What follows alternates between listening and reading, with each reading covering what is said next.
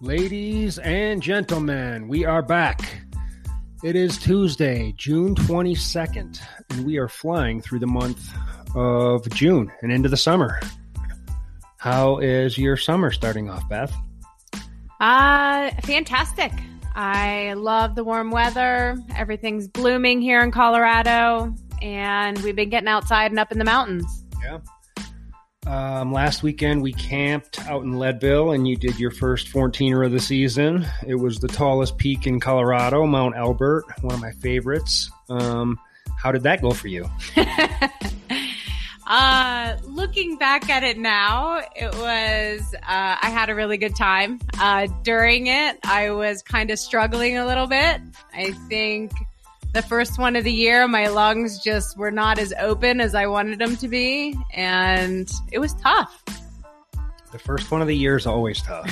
It's like the first mountain you climb, the first race of the year. It's all tough, and there's always a little gut check there, and you're always like, okay, this is where my fitness is at, and okay, I've got a little bit of work to do. Yes, we need to get out there more. Yeah, for sure, and we will. This last weekend, I went out to Leadville and ran the Leadville Marathon, which would have gone all right if I hadn't been fighting allergies all week, the week before that. So yeah, I have allergies now, and I was down for a couple days this week. That's why I probably sound a little nasally right now. So yeah, that kind of sucked. Yeah, that's new for you, right? Yeah, I've never had allergies, and I talked to my dad today. We're recording this on Father's Day. I talked to my dad today, and he's like, yeah, it's just part of getting old. Everybody gets allergies when they get old. I'm like, jeez, I didn't know this. I wasn't expecting this one. It just keeps coming. More surprises as we age. Yeah, so I went out to run, quote unquote, just a marathon, and so I'd been sick for a couple days, so I hadn't really done much exercise throughout the week. So I felt a little sluggish and lazy, and it was a perfect first race of the year, right? Because afterwards I walked away going, okay, I did okay, but I could use some work, I mean, I think most of it was just from being sick, but I powered through. I got it done. It was fun. It's a cool little marathon. It's challenging. It's a challenging marathon course. You've done it before. I have. You did it last year. No, it's actually been a couple years ago. Oh, really? Yeah. Okay. But I do remember the course. I know that when we were going up Mosquito Pass, right? It was crazy wind. It was super cold up there, but the rest of the race was perfect weather. It was beautiful. Had you been up Mosquito Pass before? No, first time up Mosquito Pass. I feel like I've been just about everywhere in Leadville, but I'd never been up there before. So it was beautiful. It was a great climb. Good to see a bunch of other folks out there. Nobody wearing masks. Just getting back to it. So it felt good.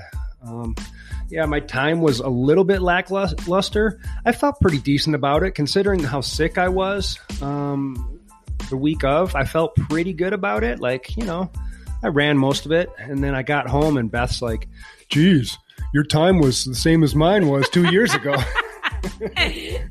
Which we have to say that Adam is like 10 times faster than I am going up stuff. So I couldn't believe that he was close to my time. Like 2 minutes. I couldn't believe it either.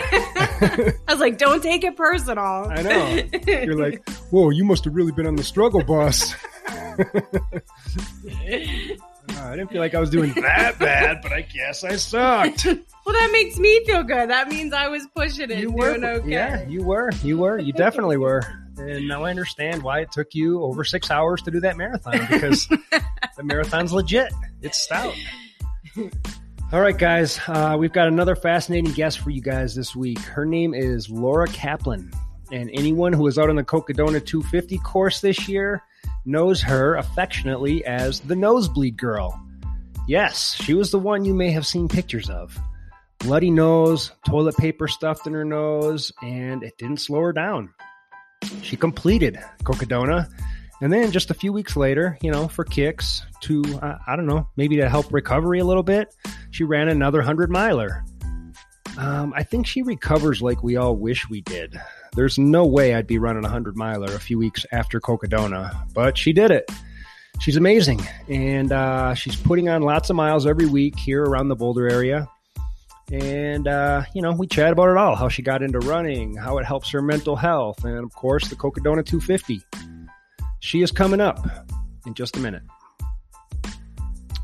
Join us on Patreon. Yes, we are now on Patreon.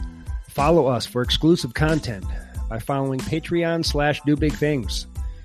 If you listen to this podcast and you're finding any value here, donate $1 or $5 or $10. It goes a long way in keeping this podcast alive. I put a lot of work into this, and if you have the means, it would mean a lot. If you're listening week after week, wouldn't you buy me a cup of coffee if you saw me? Come on, friends. By following us on Patreon, you'll get to see some of the behind-the-scenes action, the B-sides, if you will. If you make a donation, I'll get you a Do Big Things hat or a Big Things Crewing t-shirt. Your choice. Be a part of the tribe for exclusive content. This is where I post it. Patreon/DoBigThings. We want to thank our sponsors. First and foremost, Exoskin. They make a full range of apparel from hats to socks and everything in between. Exoskin is the only seamless athletic apparel brand that is made in the U.S. Their stuff is great at providing protection from chafing, blisters, hot spots, and odor. If you're into anything outdoors, you've got to check their stuff out. Their shorts, socks, shirts, hats have been through the most challenging races in the world, and they stand behind their products with a 30-day money-back guarantee. I wore their socks at the Leadville Marathon yesterday, the toe socks, the Exo toes, and they did great. No blisters, no nothing. I felt great wearing them. And when they say their stuff has been through some of the most challenging races in the world, that's actually happening right now as we record this. The Mid-State Mile is going on right now in Tennessee. And one of their ambassadors, Chad Wright, is right now, I think he's winning that race. He's out there crushing it. And all the pictures that I've seen, he's been wearing Exo shorts the whole time. Exoskin shorts. So yeah, if you wear their stuff and you're not convinced, send it back for a full refund. So you have nothing to lose. Check them out. Exoskin.us. Use our discount code, capital BTC, for 20% off. This podcast is also brought to you by On Pace Wellness. Will Benitez is working with some of the finest athletes around, and he's helping them find even more success. Will's a certified nutritionist, and he knows what he's talking about when it comes to diet and nutrition. You want to take your fitness to the next level? Contact On Pace Wellness. Maybe you're not an elite athlete, and you just want to be healthier and feel better on the day-to-day. Maybe you just need a little guidance, a little push. Contact On Pace Wellness. Mention this podcast, and he's going to give you 10% discount and get you properly tuned up for success. Last but not least, this podcast is also brought to you by Athletic Brewing, the finest non-alcoholic craft beer on the market. Have yourself a tasty beer or two without all the negative side effects. You can have one in the middle of the day, not have to worry about driving. You can have a couple at night, not have to worry about being groggy in the morning. I had one after the race. There's nothing like a cold beer after running 25 miles in the mountains. So good. And there's no hangover with this stuff, you guys, because there's no alcohol. Check them out, athleticbrewing.com. Use my discount code, McRobertsA20, all caps, for 20% off the best NA beer around. Buy 2 6-packs or more. You don't have to worry about shipping costs either. Enjoy the taste without the hangover. All right, guys, give it up. Put your hands together for the nosebleed girl, Miss Laura Kaplan.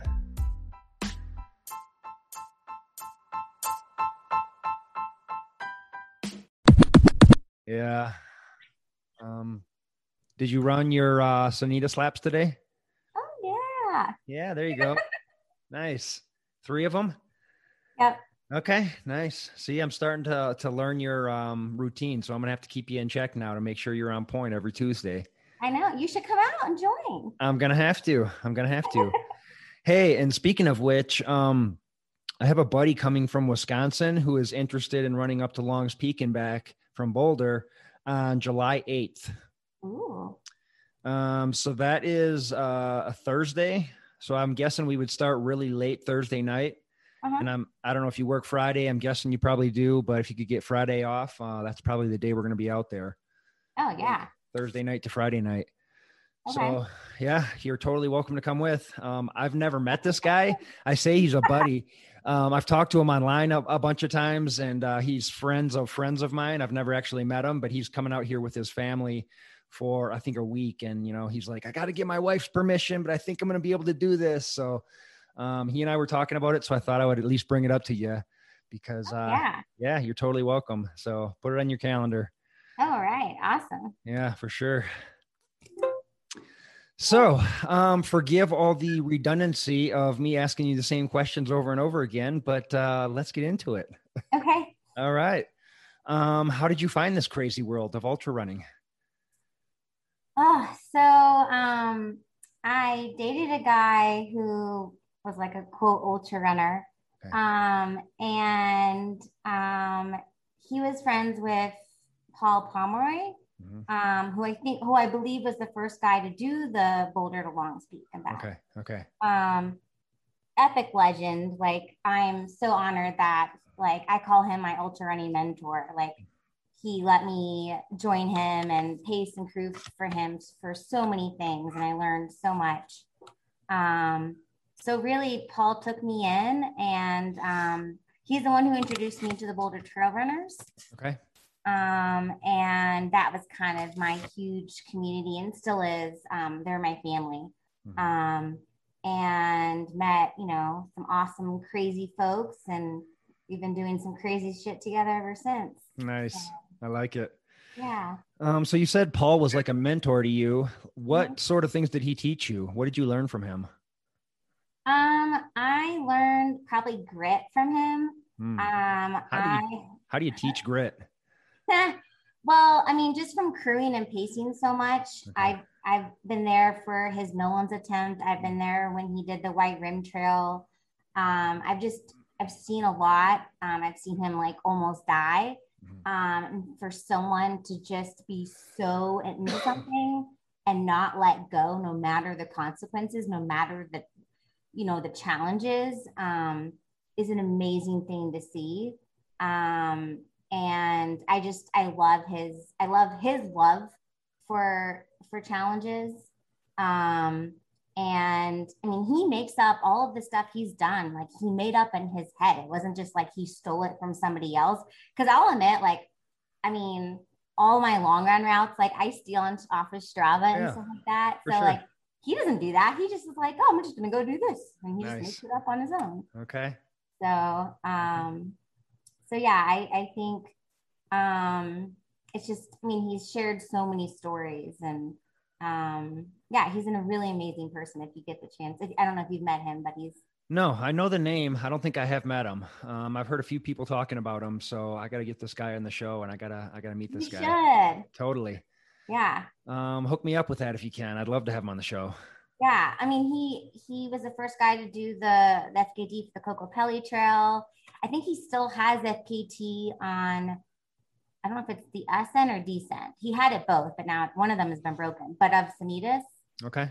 He still has the standing record for like as many laps on Sanitas. Wow. I mean, I could go on and on, but he's a very humble guy. And he has a lot to share. So yeah, cool. Isn't that funny how the most badass ultra runners are really laid back and humble? And it's hard to get anything out of them because they don't want to talk about themselves. You know, it's like, tell me all the badass things you've done. And they're like, I did this adventure. I almost died. It was no big deal, and you got to pull stuff out of them because, once you get to that level, I think there's just a big level of humility that comes with it. Like, you just get a different glimpse of the world and realize how small you are, maybe. Oh yeah. But you've been running your whole life though, right? Yeah. I mean, I hit it pretty hard starting as early as 11 years old. What does it look like for an 11-year-old to hit it hard?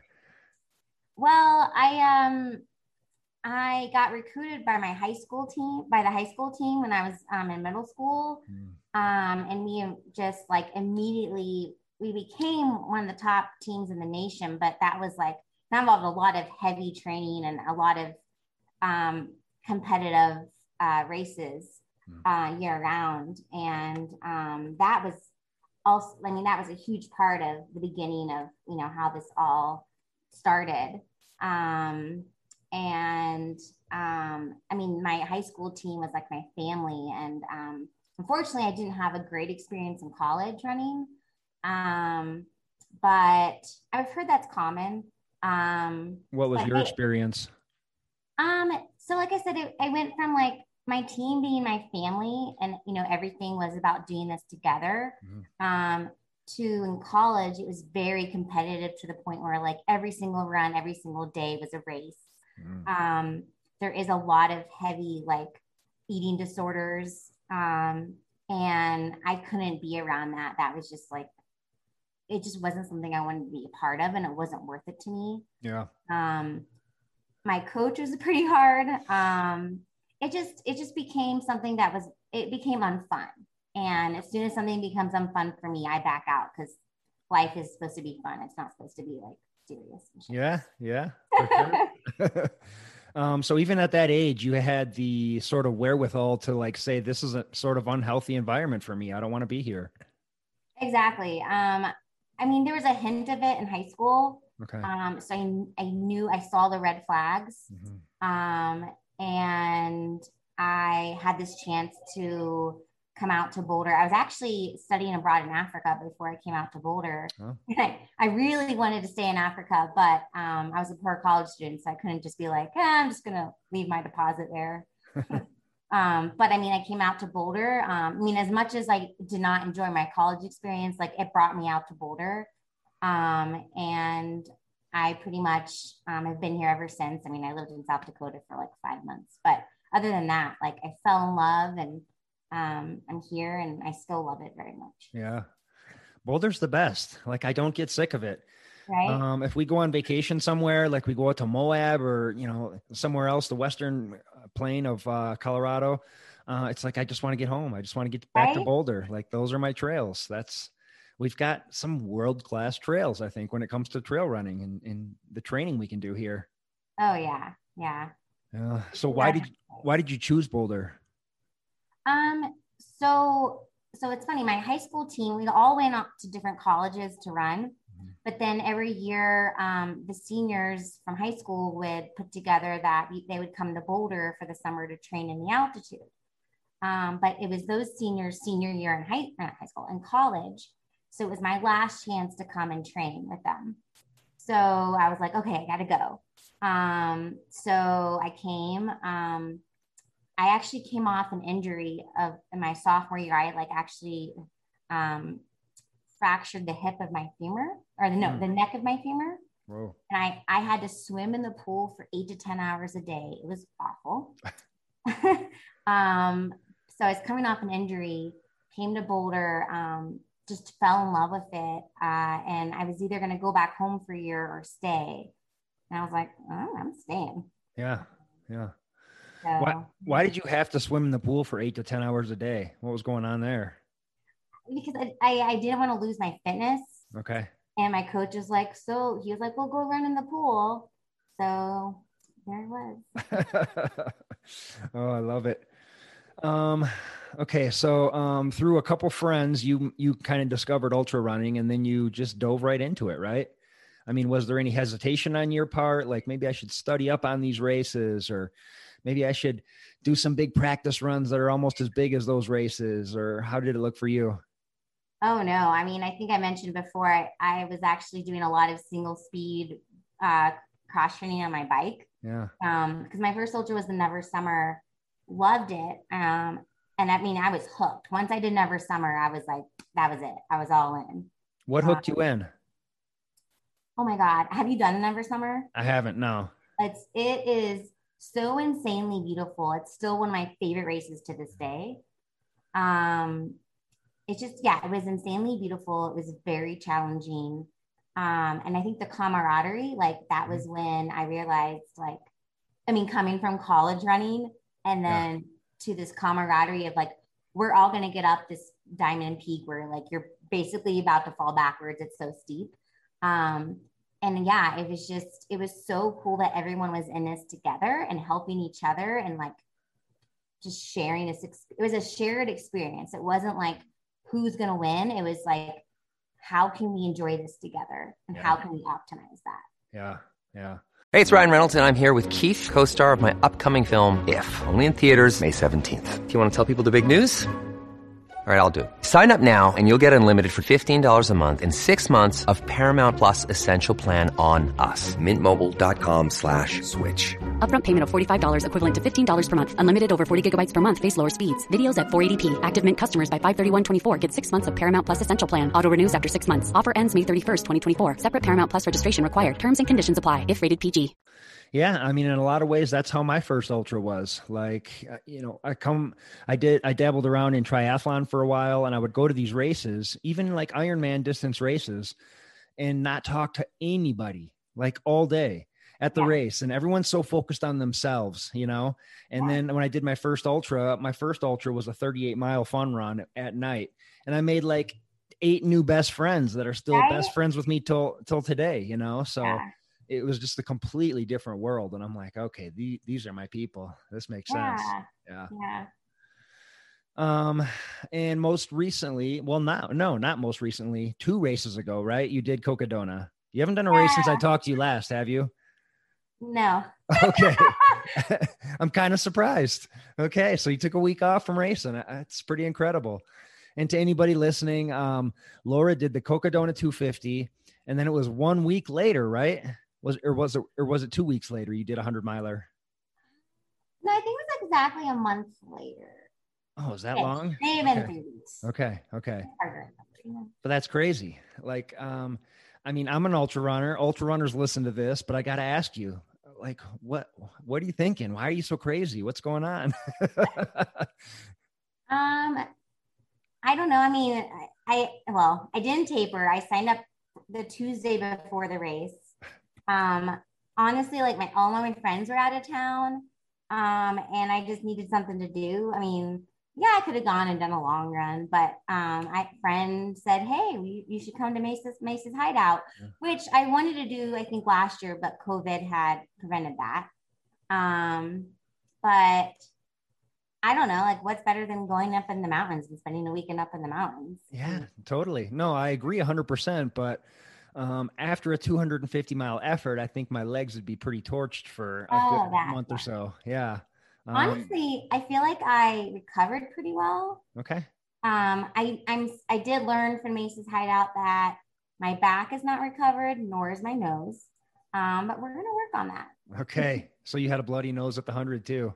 I did. The RD, I have to say this because I just think it's funny. The RD had to, what are they called? Not motorcycle, but what's dirt bike. He had a dirt bike up the trail and give me ice for my nose. Oh my gosh. In the middle of the night. That's a good race director. Yeah, he's awesome. Well, the funny thing is, so I met this race director at Cocodona. Oh. He was pacing this guy named Lynn, who was also at Mace's Hideout. Okay. And so that RD is nuts, by the way. Yeah. No kidding. Okay. So when you signed up for Cocodona, what were you thinking? Had you ever done a 200 miler before? Where was your head at? Did you know what you were getting yourself into? No, I've never done a 200 mile before. I wanted to, but I wanted to get more hundreds underneath my belt and feel more comfortable and confident.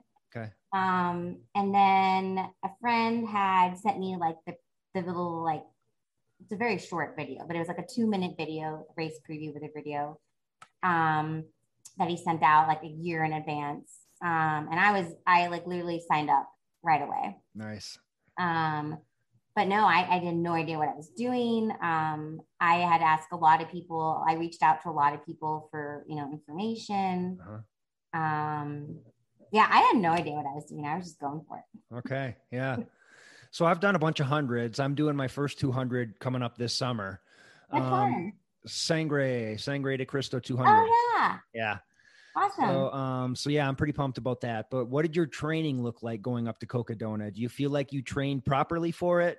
Or was it just like bits and pieces of training in between work and juggling life? Or what was it like for you? I do have to say, I feel like I was pretty well trained for it. I was doing back-to-backs every weekend. I mean, for like a full year. Okay. How far? So I did at least once or twice a month. I was doing a 50 miler on a Saturday and a 50K on a Sunday. Whoa. Otherwise, if I wasn't doing a 50 miler, then it was like back to back 50Ks. Yep.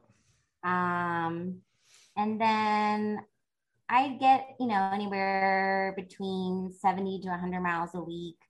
And I typically get about 20 to 30,000 feet of gain a week. And I did some pretty big efforts that had a lot of gain in it. So I think that was really helpful. I did a lot of hundreds last year or within the last year. I think that's what helped me with like feeling like I knew what I was doing. Yeah. How many hundreds did you do within the last year? At least 5 or 6. Whoa. Okay. In 1 year. Were they all organized events or were they like COVID sort of self-support? COVID DIYs, yeah. Yeah, okay. Which really helped because, I mean, honestly, they're harder because you have to carry more. Yeah. And you just have to plan a lot more. For sure. And yeah, I think you definitely have and like a lot of my long runs and stuff, I think what helped was like, if I ran out of water, I mean, I think that helped with Cocodona. It was like, I could get through a long time without water because I had experienced plenty of that before. For sure. Or like food. And I just did like a lot of like bigger event stuff that maybe weren't 100 milers, but just like bigger, different kind of events. Okay. Like what? I know you did the LA Freeway, which is no joke. That's pretty awesome. What other sort of big adventures did you get up to over the last year? Yeah. So LA Freeway, I think was probably my number one thing I would say would help attribute to like, because it was a multi-day. Yeah. And probably, and obviously very, very challenging. So I think that was very helpful. But Everesting, when I did my Everesting of Sanitas, I think that was more of like a confidence boost, like knowing I can do that much gain, just over a day, How many trips around Sanitas was that? 23 laps. In 24 hours? No. 30 hours. 30 hours. Okay. Got it. Wow. That's legit. Yeah. Nice. Yeah. Okay. So, excuse me. I'm fighting allergies, so I apologize. And I'm on allergy medicine too. So if I'm a little wonky, I apologize. So do you prefer like the self-supported DIY type adventures, or do you prefer races if you had to choose? That's tough because I do like setting up my own challenge and creating it. There's definitely like a fun factor of that. But for example, I still can't stop thinking about Mace's Hideout because, I mean, yes, it was very challenging, but I ran like 80 miles of that with an acquaintance of mine. I mean, obviously now a friend, but his name was Alex. I met him through a friend. We ran 80 miles together and had literally the time of our lives. Like he made a little video. It was so cute, but like, I can't stop thinking about that. And the thing about DIY projects, Everesting, I had people come, but it wasn't like someone did it with me the entire time. Okay. LA Freeway, that was definitely like the experience of my life, and I will never forget that. That's probably still my top number one experience. Yeah. But I think it's the experiences that you get to spend the entire time with one or a few people. I think that's what makes it. It's not even the scenery. It's just like that, again, that shared experience. Yeah. That makes sense. Totally. Yeah. I mean, you seem really easy to get along with. Have you ever been out on big, long day, multi-day adventures with someone that you didn't get along with? No. Never? Okay, good. I it's hard for me not to get along with people. Like I mean, there's people maybe I don't like as much. Yeah. But no, because either people are just really quiet, and that's like a challenge for me. I'm like, all right, I'm gonna crack you, get you talking. I want to hear your life story. Yeah. Like, you're not gonna be quiet. This is not how it's gonna go. So no, not really. I mean, I can't really think of like, even if there was somebody I like wasn't like into, I just turn the situation around and I'm like, yeah, you enjoy it, and you make it what you want. You know what I mean? Like, kind of, what is that quote? You make life as you want it, or whatever. I don't know. Yeah. Anyway. Yeah. It's like the golden rule: do unto others as you would have them do unto you. Yeah. Right. Something like that. Anyways, I don't know. Okay. So tell me about Cocodona. I know that you were out on the course for a while, but it's 250 miles and it's way harder than anyone anticipated. Based on all the reports I've heard and read and people I've talked to, like the first 30 miles was like a death march through the heat. Everybody was running out of water. What was your experience? I keep thinking about that because I actually didn't mind the first 30 miles. Like really? I for somehow I did okay. Yeah. I didn't run out of water literally till I got to the aid station. I obviously enjoy climbing, so I was all about the climb. I had fun. I mean, it was hot. I do remember it being hot. And it was endless climb. I do remember the terrain being really hard, but like, to be honest, maybe just because I was fresh, that first part to me was like the easiest part of the whole thing. Okay, good. And I didn't even realize the carnage until I heard the stories afterwards. Okay. Except for like when I somehow caught up, like Ben Light caught up to me, like when I left that first crew accessible aid station, and all of a sudden there's Ben Light, and I'm like, what are you doing here? Like, how did I catch up to you? So that was really cool. But yeah, to me it really wasn't bad for me. I do feel bad for everybody. I heard it was pretty bad. Yeah. Did you come in fully tapered? I did, yeah. Okay. So what did your taper look like before this? So I called it a 2-week taper. Okay.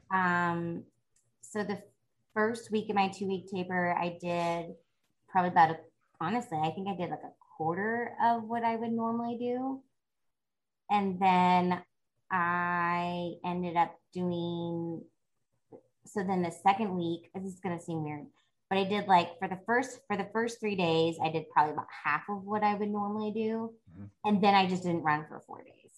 Oh. So that may sound weird, but that's what I did. The 4 days before the race, you didn't run? Mm-mm. Okay. Got it. Okay. So the first 30 miles was a breeze for you. You just blew by everybody, made them look like sissies. No. Didn't run out of water. It was just another easy day for Laura. How was it after that? When did it start getting tough? Yeah. So, I did have a little trouble in the night section. It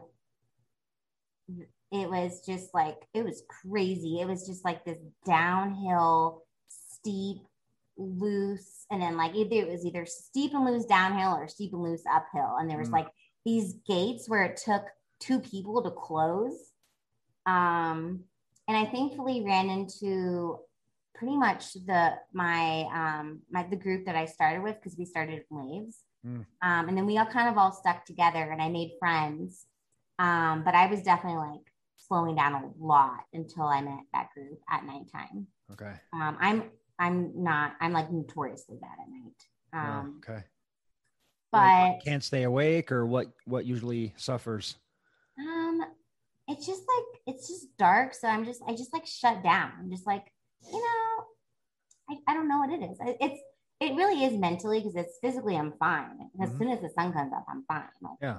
It's just like, oh, the lights are out. So, what's the point of keeping moving, Do you listen to music or audiobooks or anything while you're out there? Yeah. So normally music does help.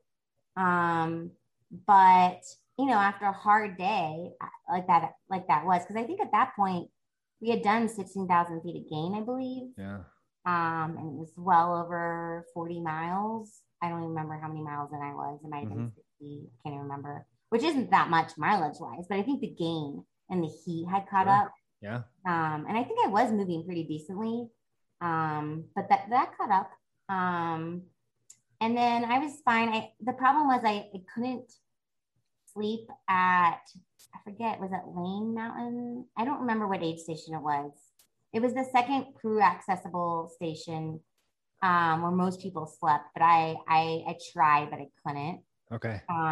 So I decided just to keep going. I tried for like 20 minutes and then I was like, okay, let's go. Yeah. So I think that's when I ran into Prescott. Okay. And I think that's when I realized my back was hurting. So I doused up on Icy Hot and then I was fine. And that's when like I made a friend and we like ended up running like about 100 miles together. Wow. But the problem was my back pain and really becoming a problem on the climb up Mingus Mountain. Because he started just like bolt up Mingus Mountain and I was okay for half of it, but then the back pain really came in. So then it was like for the rest of the race, I had like chronic back pain. And all we could do was just like Icy Hot it and massage it. And then, and the heat definitely got worse and worse. I just remember, so the section, was it the Lime Kiln Trail? I think that was the section after where Michael McKnight went to the hospital for heat stroke. Yep. So I made it fine through there. But then it was like 2 miles in after that where the bloody nose thing happened. Okay. And this guy comes running up. I think he was just like a local, or maybe he was just a friend of a crew. I don't know. He's like, did you know your nose is bleeding? And I was really trying my best, not to be really nice, but all I could do was nod. And he's like, you should put a tampon up that. And I'm like, well, I don't have a tampon. I don't just carry tampons on me. Right. But there was nothing we could do except for like keep going. But it only got worse. And then it was like, not just one bloody nose. It was like literally a bloody nose. It was both nostrils were just bleeding constantly. It was just a waterfall. Yep. I went through all my toilet paper. We started using, I did have a pacer with me. We started using like buffs. Okay. The buffs weren't working. And it wasn't too bad. So it's funny because I think that was when, not too soon after, one of the photographers got a picture of me. And at that point, it wasn't like serious enough that we were concerned, or he didn't seem concerned. Okay. He got his picture. Yeah. But then shortly after that, it just got worse and worse and worse. But thankfully there was like I think it was a 12-mile section, maybe longer than that, but there was like a road crossing in between. So finally when we got to that road crossing, because it was like a water stop. We thought maybe there would be someone there and they could help me. But there wasn't. So my pacer called the medic. And I really at this point was like, didn't want to stop because I was really worried. I was like going to get really behind. Sure. But the medics came and I think it could have taken like 20 to 40 minutes. But he iced my nose, and we had to ice it for 20 minutes. And then he pulled this blood worm that just went for like feet out of my nose. And he just threw it off to the road. No big deal. Okay. So he pulled the blood worm out of your nose that was feet long. Feet long. Yeah. So like, how many feet are we talking about? At least 2 feet. At least 2 feet. A blood worm that came out of your nose. It was at least 2 feet. And Yeah. he threw it in the road. Yeah. Okay. I'm just trying to picture this. I just want to make sure I got the story right. It's beautiful. This is ultra running at its finest. This is what people want to hear. So did it stop bleeding after that? Yes. Every now and then it would start a little bit. Okay. But then like the course just got worse. Like that was when the airplane loop was after that. I don't know if you've heard much about the airplane loop, Yep. but it's death. Uh-huh. But then I had pizza and I slept at the next aid station.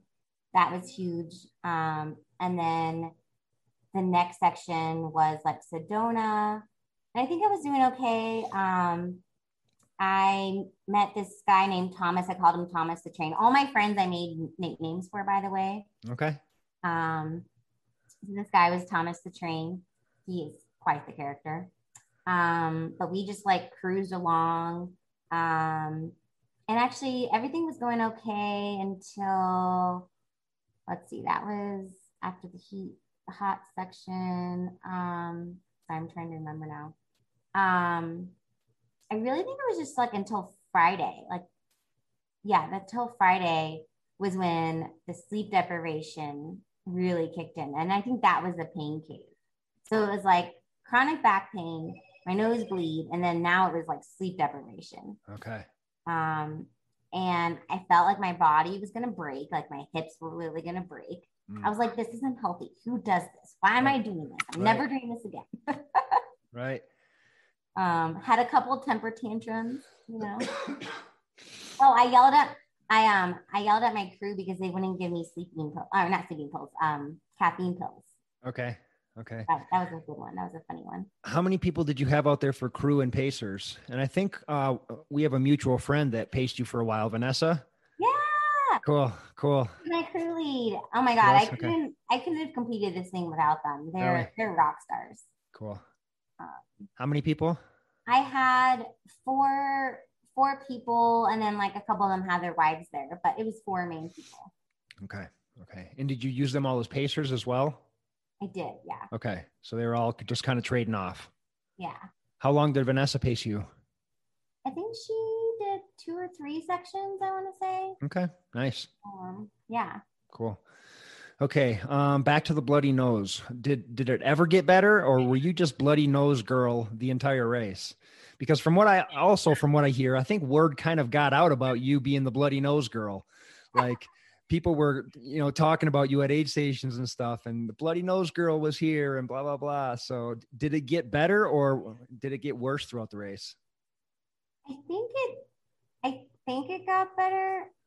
I think it would start up a little bit again every now and then. So I was just like constantly dirty. And I think people wanted to clean me up, but I was like, I'm already dirty. Why clean up? Like there's no point.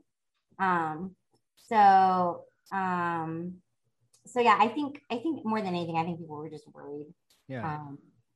Which is nice. But okay. But yeah. So how long did you have a tampon up your nose?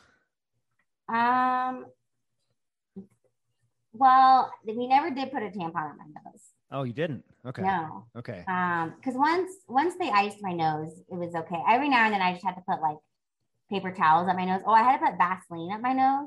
Okay. So that was weird. Yep. I didn't like that.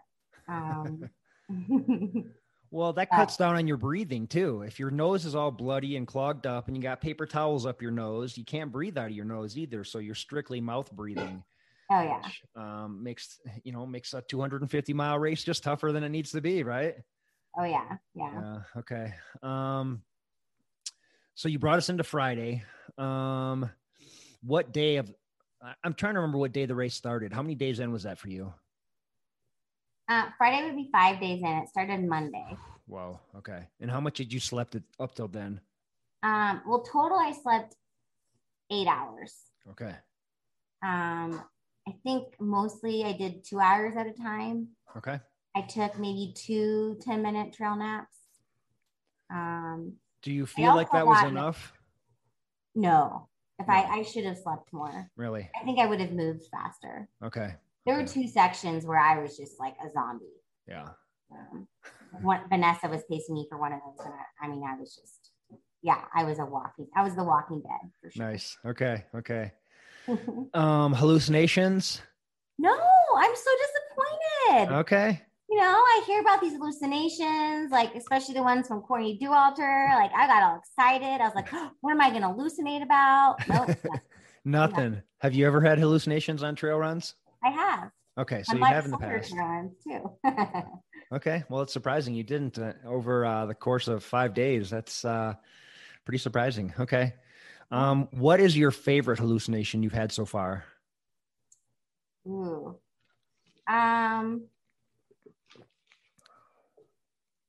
I don't know why. I mean, I haven't had that many, but for some reason it was really funny. I was doing this DIY. Have you heard of the what was that one in December? It's the Rocky Mount, it's the RMR 100. It's like the Boulder Badass. 100. Yeah. Yeah. I did that. Okay. And I had a friend with me. And I was coming around the reservoir, and for some reason, like I saw these solar panels, like I think on the benches or something. And I was like, or was it solar panels? I don't know. I just remember seeing something, and it was very out of place. And I just remember my friend being like, "No, you're seeing things like that's not." Yeah. And so I just thought it was hilarious because that was probably like truly my first time really having like hallucinations. Yeah. Okay.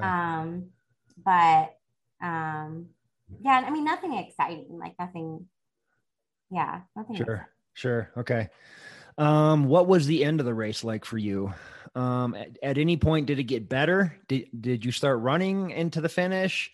What did it look like for you? So funny enough, that last aid station, I mean, we knew I was going to make it. It was just going to be deathly slow. Yeah. Well, that's how it started. And then, so this girl, Courtney Boyle, who I made friends with, we had a mutual friend. So we knew about each other and we met each other at the beginning of the race. She like flies by me. When she stops to talk to me for a second, she's like, we're like, hey, how's it going? Because mid-race, we actually texted each other. She texted me and she's like, how you doing? Are you still in? So I was like, yeah, are you still in? And she's like, yeah. So we caught up to each other and she's like, your tattoo helped me so much. Thank you so much. And then she just like goes off. And I'm like, oh yeah, my tattoo. Like, what the fuck am I doing? So I start chasing her and we just start going. We're just like, I think my pacer was like, what the fuck? Yeah. So we just start like going and us two ladies are just like passing people. Like it was insane. Wow. And eventually she had way more energy than I did. So, and then my back started to hurt. So I had to slow down, but we got to the Mount Eldon climb and it's very much like Sanitas, to be honest. It's a bit harder. It's a bit more elevation gain, but the trail is very similar to Mount Sanitas.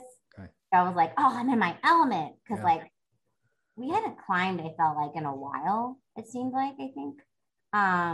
So like, as soon as we got to the climbing, I was like, yes. So I was cruising. Like I put my music on and we just like killed it. Nice. I got to the top of Mount Eldon. I took a whiskey shot.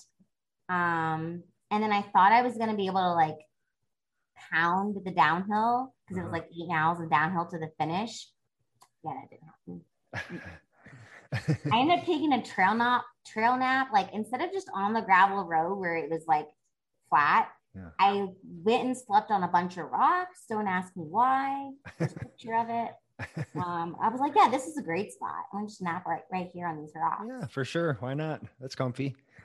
Yeah, I ended up I probably could have ran the last 8 miles, but since I knew I was gonna make it, I'll be honest, I just like walked in. Yeah, for sure. Yeah.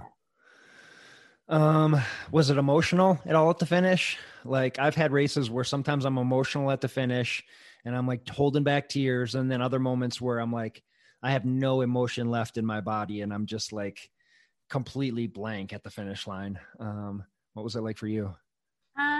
Well, Julie, who was, I think she was the RD for, did you hear the Limitless challenge they did last year? I don't know. What was that? Limitless? It was a virtual challenge. There was like maybe 10 different challenges starting from like 1,000 feet to a double Everest. Okay.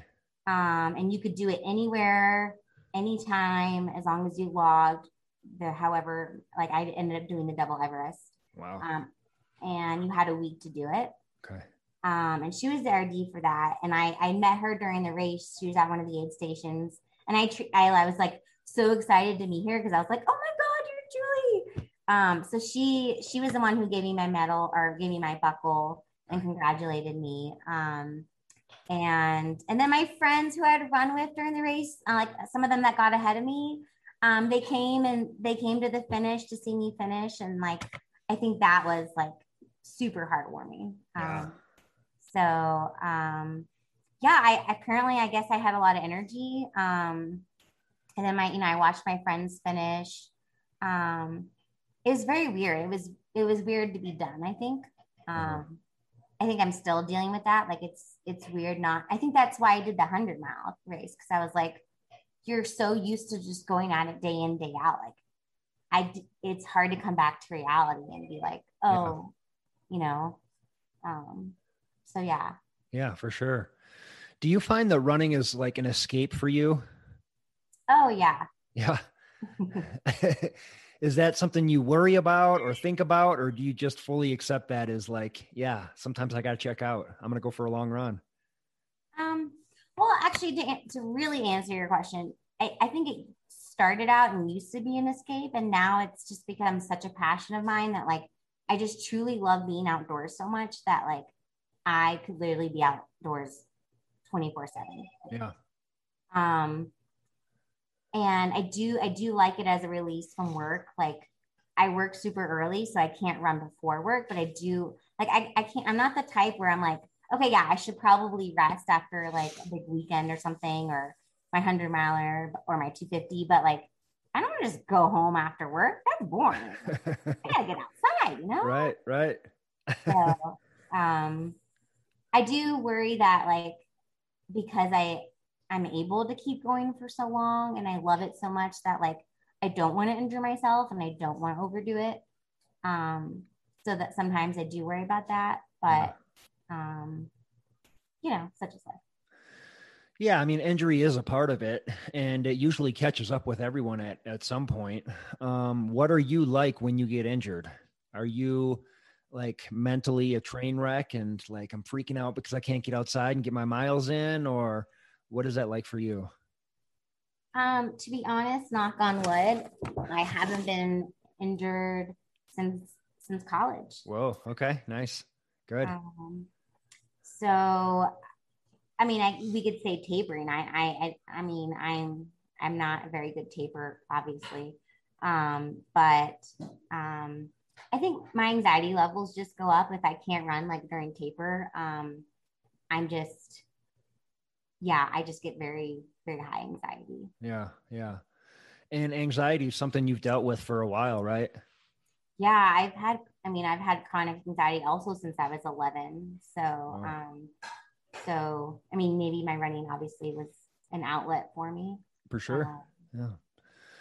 Were you is that an official diagnosis, chronic anxiety? I don't know if it's an official diagnosis, but I've had chronic anxiety since that age. Okay. I mean, I've been diagnosed with like OCD and stuff like that, but like that was also when I was much younger. Okay. I just know that like it's a huge part of my life, and it's a part of my life that I don't like, and I wish I didn't have it, because I do think it limits me in many ways, but I'm working on it. Yeah. Well, not to be so negative. I mean, does it help you in any way? Is there any way that your anxiety is like fuel or like your superpower, or is that what propels you to sort of get out the door and get all these miles in? Yes, I do believe that. Yes, I do. I mean, I think otherwise I'd probably be a lot chiller. Yeah. What does it look like for you when you're having bad anxiety? Like, what happens if, I'm just throwing a completely random scenario out, and maybe this has never even happened, but like, what happens if you're at work and you start getting some crazy panic attack and you can't get out for a run? Like, what do you do to sort of calm yourself down? Do you have any tricks or tips, or what do you personally do? I either just work harder at work, or I just tell myself to eat. Okay. Honestly, a lot of the time, if I just like stuff food in my mouth, I'll be okay. Really? Okay. Yeah. Or like if it happens even outside, most of the time it's I either have to run further or go harder, or I just have to like cut it and like go home. Okay. So. Okay. And if you go home with this anxiety or a panic attack, what does that look like? Do you have any rituals or anything you do, like listen to music or I don't know, chant Hare Krishna, or everybody's got something crazy that they do? It either just gets worse and I can't sleep, or again, I just eat dinner and the food will like help me go to sleep. Okay. Okay. Have you ever fallen into the trap of like alcohol and drugs as a way of like self-medicating your anxiety or anything like that? Because I mean, I kind of come from that background, and when people don't dabble in that, it always kind of makes me curious, like, whoa, how did you get around that? Or what was it like for you? No, thankfully, I think my vice is running. Okay. But I also, so I am widowed. And so my husband, part of his death was alcoholism. Whoa. So I know, like, I've never been a big drinker, but it's just like I've seen what it can do to people. Yeah. So it's kind of just automatic for me not to even go there. And I know how I am. I don't mind having a beer or two. I rarely do it. I'll do it for fun if it's like, I don't know, I'm out in the mountains and we're like, oh, let's stop somewhere. But I really don't. I don't drink, and if I know not to drink too much because I know how I am. But again, like I think I use running as my addiction. If that sure. Yeah, totally. Are you willing to talk about your husband in that situation? Oh yeah. It happened a while ago, so I'm an open book. Okay. How long ago did this happen? He passed in 2012. Okay. How old was he at the time? He was my age now, so he was 34. He was 10 years older than me. Okay. And did he die of like cirrhosis of the liver, or what exactly was it? So he died of three things. First and foremost, he did die of hepatitis C. But when you have hepatitis C, having one beer is like having 11 beers. And then I honestly didn't even know he was an alcoholic. I knew it ran in his family. His sister survived, but she became a vegetable from it at one point. Like she was hospitalized, became a vegetable. She survived, but I didn't know he was a closet alcoholic, and I didn't know that. Whoa. So imagine being a closet alcoholic and then not knowing you had hepatitis C. Like no one knew he had it. It just they have a cure now, but this is before they have a cure. And before then, you actually have to get checked for hepatitis C. It's not just something like you get done in blood work. At least back then, you didn't get it done in blood work. Right. He didn't know. No one knew he had it. It was just like one weekend, he just was sleeping a lot. And he was just like any other Colorado boy around here, like very active. Yep. So I was definitely alarmed by that. And I called his mom and like told her what was going on. And she came and picked him up and took him to the hospital. And thankfully I was at work. So thankfully I had gotten there at the hospital right before he went into a coma. So then he was in a coma for 7 days. And then he passed. Wow. So then the third thing was a staph infection. So I think all that just like ultimately killed his liver and they couldn't recover him from it. Wow. That's incredible. You said he was a closet alcoholic. So was he like sneaking drinks behind your back, or what was that like? Yeah.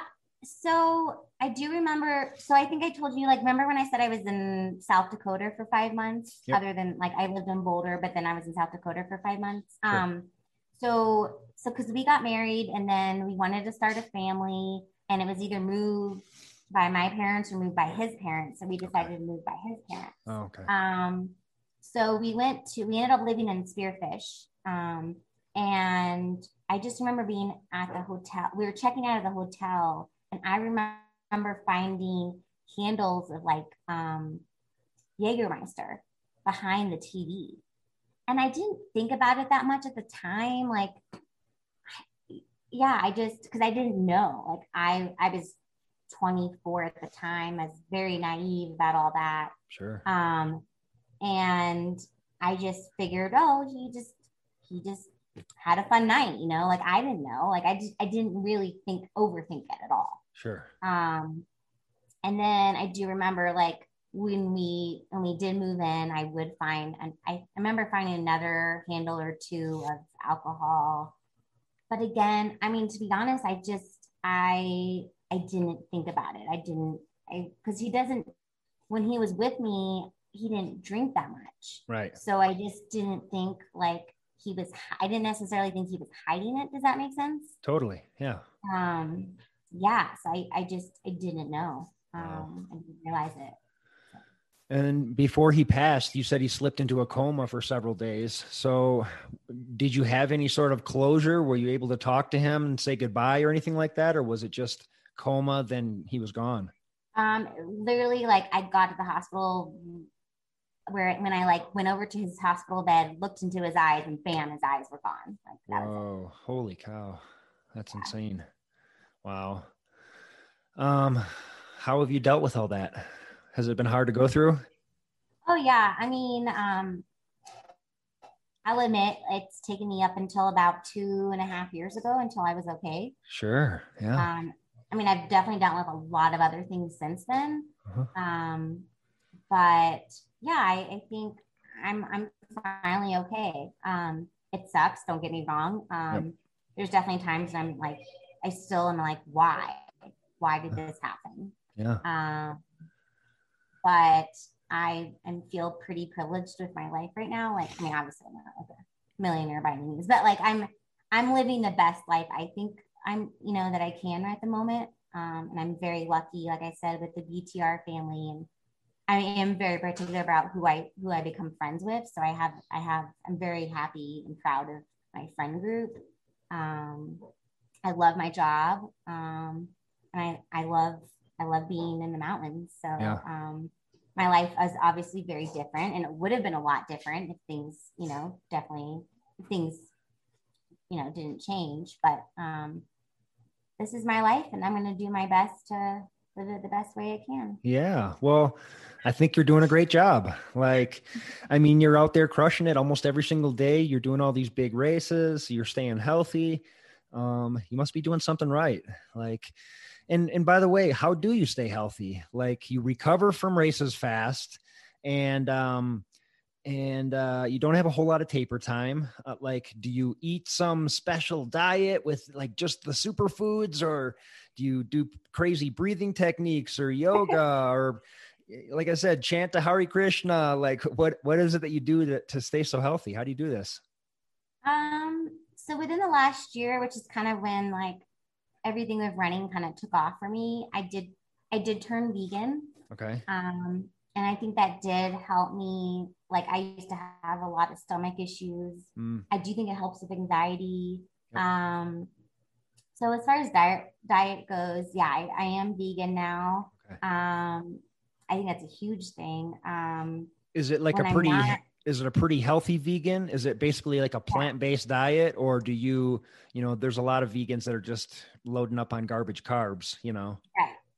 No, I do have to say I'm pretty proud. Like, every now and then I'll have some vegan chocolate chips, but other than that, I don't eat sweets unless it's at a race. I eat pretty wholesome, nice. which is hard to do. It took a while. It's not easy, but now I just feel like I'm in the habit. It helps that I obviously run a restaurant that's a superfood restaurant, so I have all of that at my disposal. Oh, nice. Okay. Okay. That does help. Yeah. Okay, cool. Stretching, yoga, cross training, anything else?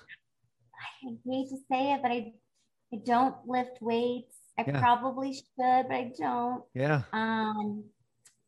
So before Cocodona, a friend told me I should try hot yoga.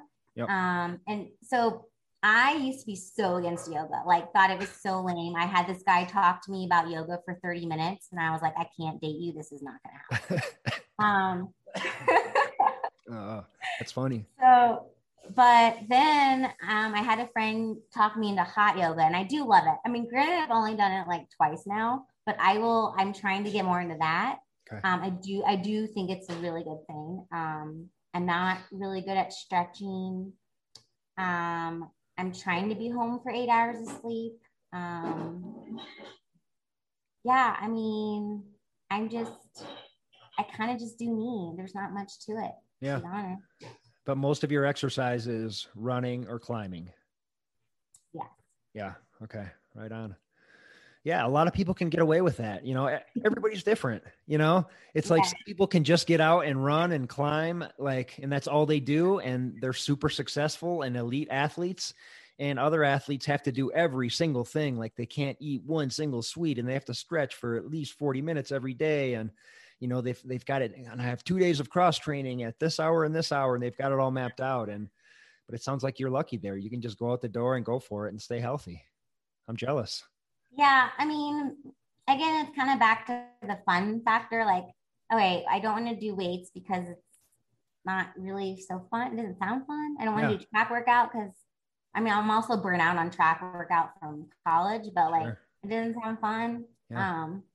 I don't know. I just want to do what I want to do, you know? Yeah. Yeah, totally. I like it. And I'm not a professional athlete. So it's not like I'm like trying to like win races and I need to do this in order to do that, you know? So I do think it's a lot different in that perspective. Like I'm just trying to like your podcast, I'm just trying to do big things. Yep. Like I'm not trying to win anything. I just want to like go out there and have fun. So I just think that's, yeah. Yeah, that's what it's all about. I mean, not everybody can be super elite athletes that's out winning every single race. You know, if 800 people start the race, only one person's going to win. The rest of the people, you know, it's like they may be running somewhat competitively, but it's like, you know, like what's your why? Like, I guess that's what I'm trying to ask you. What's your why? If, you know, you're not out there to be super elite, to win these races, you just want to go out and do them, you know? So like, what's your why? Why do I do the races? Yeah. Or anything in general? Yeah, in general. Because I have like this constant need to challenge myself and see what I can do. Like, am I limited? Am I not limited? I mean, to be honest, I used to be super slow. Like, I'm not that I'm fast now, but I used to be really, really slow. And then I don't know. I think ever since I did LA Freeway, it really gave me the confidence that I can do stuff. Like, I don't know why, but like now it's just like, so one of my tattoos is if your dreams don't scare you, they're not big enough. Because I almost said no to doing the LA Freeway or almost backed out of it several times. Like beforehand, I got so nervous and was like, why did Kevin pick me to do this? Like, why did he ask me? Like, I don't know what I'm doing. I don't do that shit. Like not on a normal basis. But I'm glad I did. And I did it. I was capable. And then ever since then, I just started doing things that might seem crazy and way out of my league, but why not? Like, again, you have this one life. Why not try it? Yeah. You know? Yeah. Now it's just like, okay, what can I do? What can I do bigger or better? Or, you know, crazier. Yeah. Yeah. Where does that drive come from with you? So growing up, I had learning disabilities. So I sucked at school, really sucked at school. So I had very disabilities. Like what kind of learning disabilities? Like dyslexia? I couldn't retain anything. Okay. No, not dyslexia. I just literally couldn't retain anything. So it didn't matter. It didn't matter how much I studied. I would study as much as I run. So it didn't matter how much I studied. I could pull 4 all-nighters in a row. It didn't matter. And I still would like fail. So that was really hard on me mentally. So running became an outlet. It was like something that I was at least kind of decent at. For sure. So I kind of just threw everything into that. And so I think, my drive just became to like, okay, well, I can't do well in school, and I may not become a doctor or a lawyer, but if I can enjoy running outside and doing what I love, then that makes up for it, I guess. Yeah, totally. Yeah. Like everybody's got their thing that they're good at, and everybody's got their thing that they're bad at. And it's different for everybody, you know?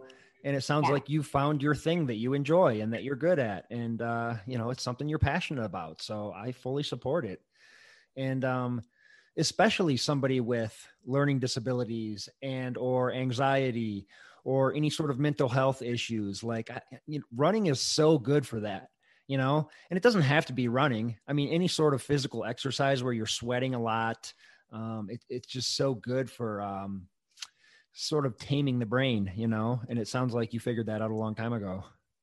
Yeah. Good for you. You approach your running and getting outside. You seem really fearless, right? Like you'll just sign up for a race that you're not ready for, but I'm going to go and do it anyways. Like, what scares you? Is there any races or any adventures or anything that scares you? I'm scared to run with people faster than me.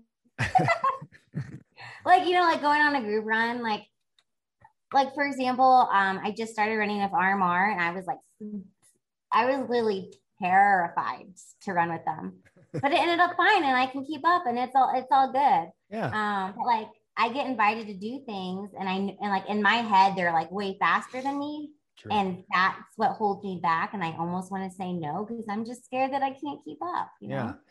Okay. Side note, if you do decide to come up Longs Peak with us, I don't think we're going to be going very fast. So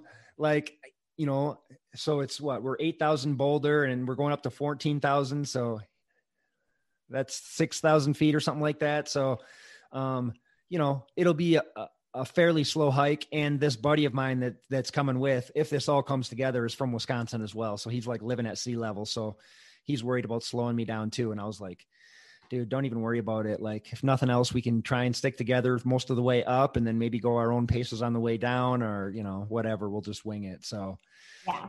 So if you have any worries about us being too fast, it's probably not going to be at that particular adventure. Do you have like a favorite piece of running gear that you can't live without? Ooh, that's a good question. I don't know if this counts, but my phone, because I use Gaia, and I'm like a little kid in a candy shop. Like when I'm out running and like doing a route, and then I can you see all these social trails. Yep. And you're like, where does that go? Where does this go? And like, I'll stop and look at my Gaia, and I'm like, find new routes and find new ways to get places, and like find link ups or connections. Yep. Is that a good answer? Totally. That works. No, Gaia totally works. It's awesome. People love it. No, that's a good one. What is your dream adventure? Do you have any big ones that are brewing in the back of your head? Like maybe someday, like 5 years down the road, I think I really, really want to do this one.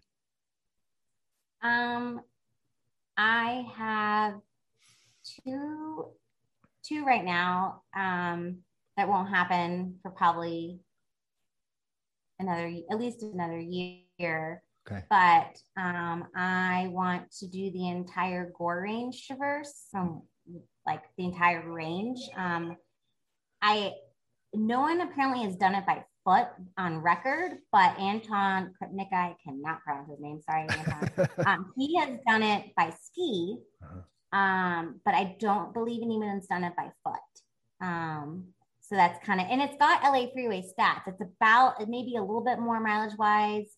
It's got the same elevation gain. It's definitely way more technical, but that's what gets me really excited. Yep. So I just need to I need to definitely scout and stuff like that. And then also I want to do the Tour des Géants. Oh, nice. Not this year, but I'm going to go for it next year. Okay. But I mean, there's tons of things to do. There's so many things to do, but those are probably like the big things that I can think of. Yeah. In my head. Yeah. I mean, you could live in Colorado forever and explore your entire life and still not see it all, you know, it's endless. Yeah. Well, that's cool.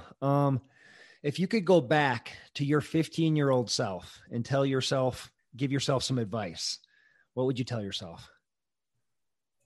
That's a good question. I would tell myself I would say, Laura, you do you. Don't worry about having a learning disability, and you can do anything you set your mind to, even if it involves school. One of my regrets, I mean, obviously everything that's happened in my life has brought me to Boulder, but I would love to I would love to go back and if I could redo school, I would really do that. But if I could tell my 15-year-old self to not pick a school based upon how much money you're going to get, to pick a school based upon something you actually want to study. I think that's what I would tell myself. Yeah. Yeah. Yeah. That's an important one. And be kind to yourself. I think that's what I would tell myself. I would tell myself hey, buckle up. It's going to be a bumpy ride, but be kind to yourself, you know? Do you have any more races on the calendar? You just did 2 big ones. The beginning, you kicked the year off right. What's coming up this summer? I'm signed up for the Divide 100 miler. It's got Sky Loves. That's not till August. And then I think I want to sign up for I Am Tough because I think they still have spots. Oh. Honestly, selfishly, just because I want the Hard Rock qualifier. Because I'm not sure how. I haven't looked into seeing how since Hard Rock was canceled the past 2 years, how our tickets are gonna roll over. You know. Right. So I mean, obviously, ultimately, I'd love to get into Hard Rock, but I need to keep qualifying every year for that. Yep. But other than that, I'm actually pacing a lot. Cool. So yeah, I have a very, very busy summer and fall for sure. Yeah, me too. I'm doing a bunch of pacing. Do you always run with pacers? No. Okay. No, I don't. Yeah. What do you enjoy most about having a pacer, or what's your favorite thing to do while you're pacing somebody?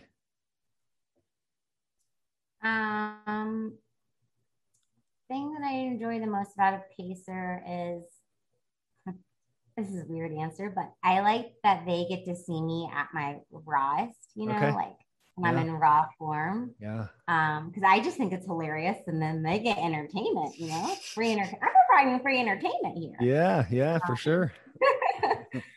And then for me, when I'm pacing, I just enjoy making my runners laugh and distracting them, because that's what I'm there for. Yeah.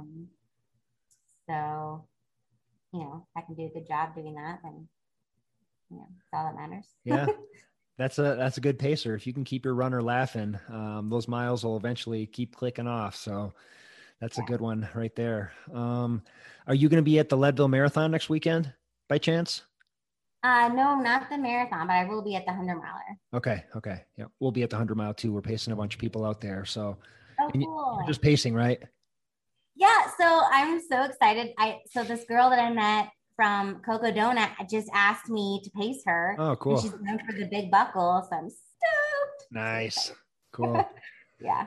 Isn't it crazy how you just meet people and then it's like, hey, will you come pace me at this race? And next thing you know, you're best friends. And, I mean, if you go pace someone at a 100-mile race, and like you said, you kind of see them at their rawest, you guys are going to be friends forever.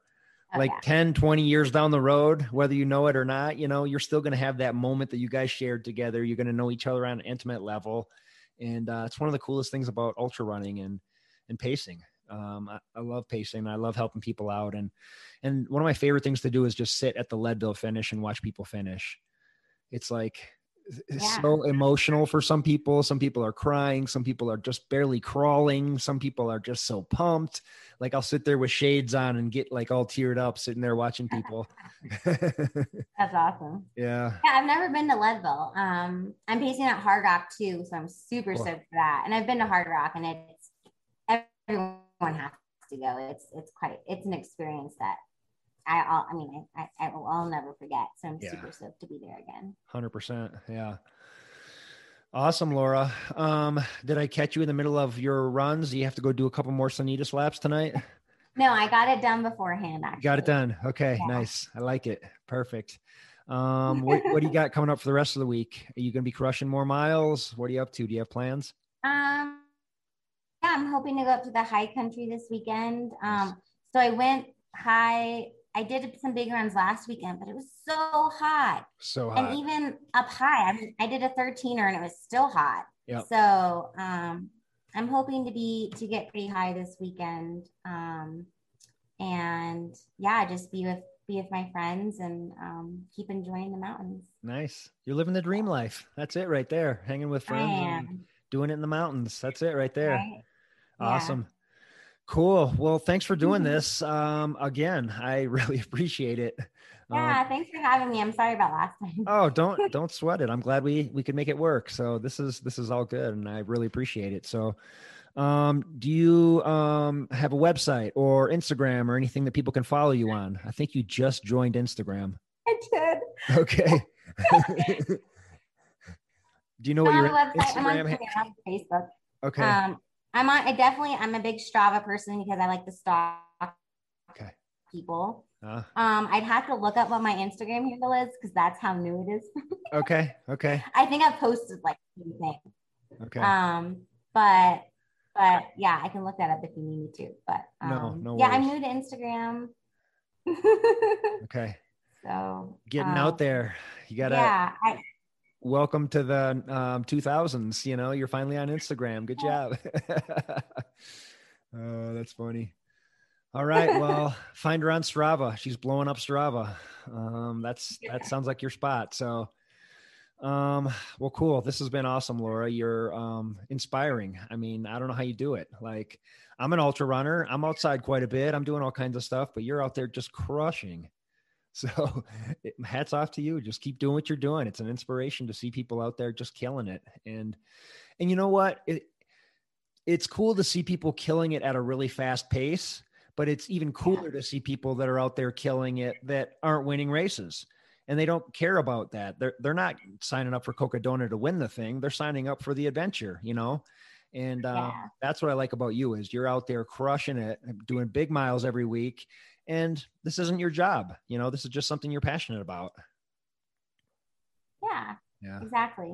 To me, that's cool. Well, thanks for having me and like being interested in little old me. So oh, absolutely. I think your story's going to be cool. It's going to inspire some people and people want to hear from the nosebleed girl.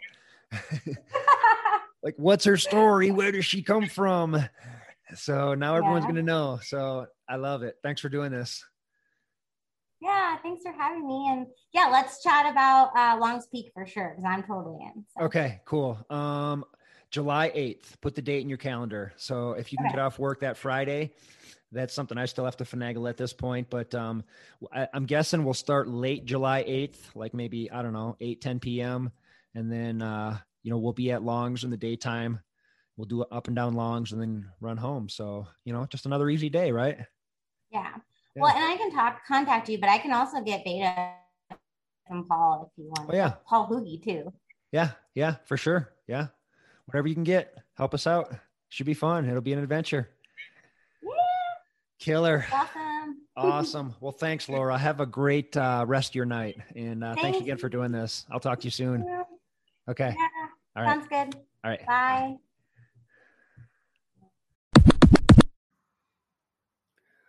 All right. Thanks for listening, guys. And thanks to Laura for coming on the show.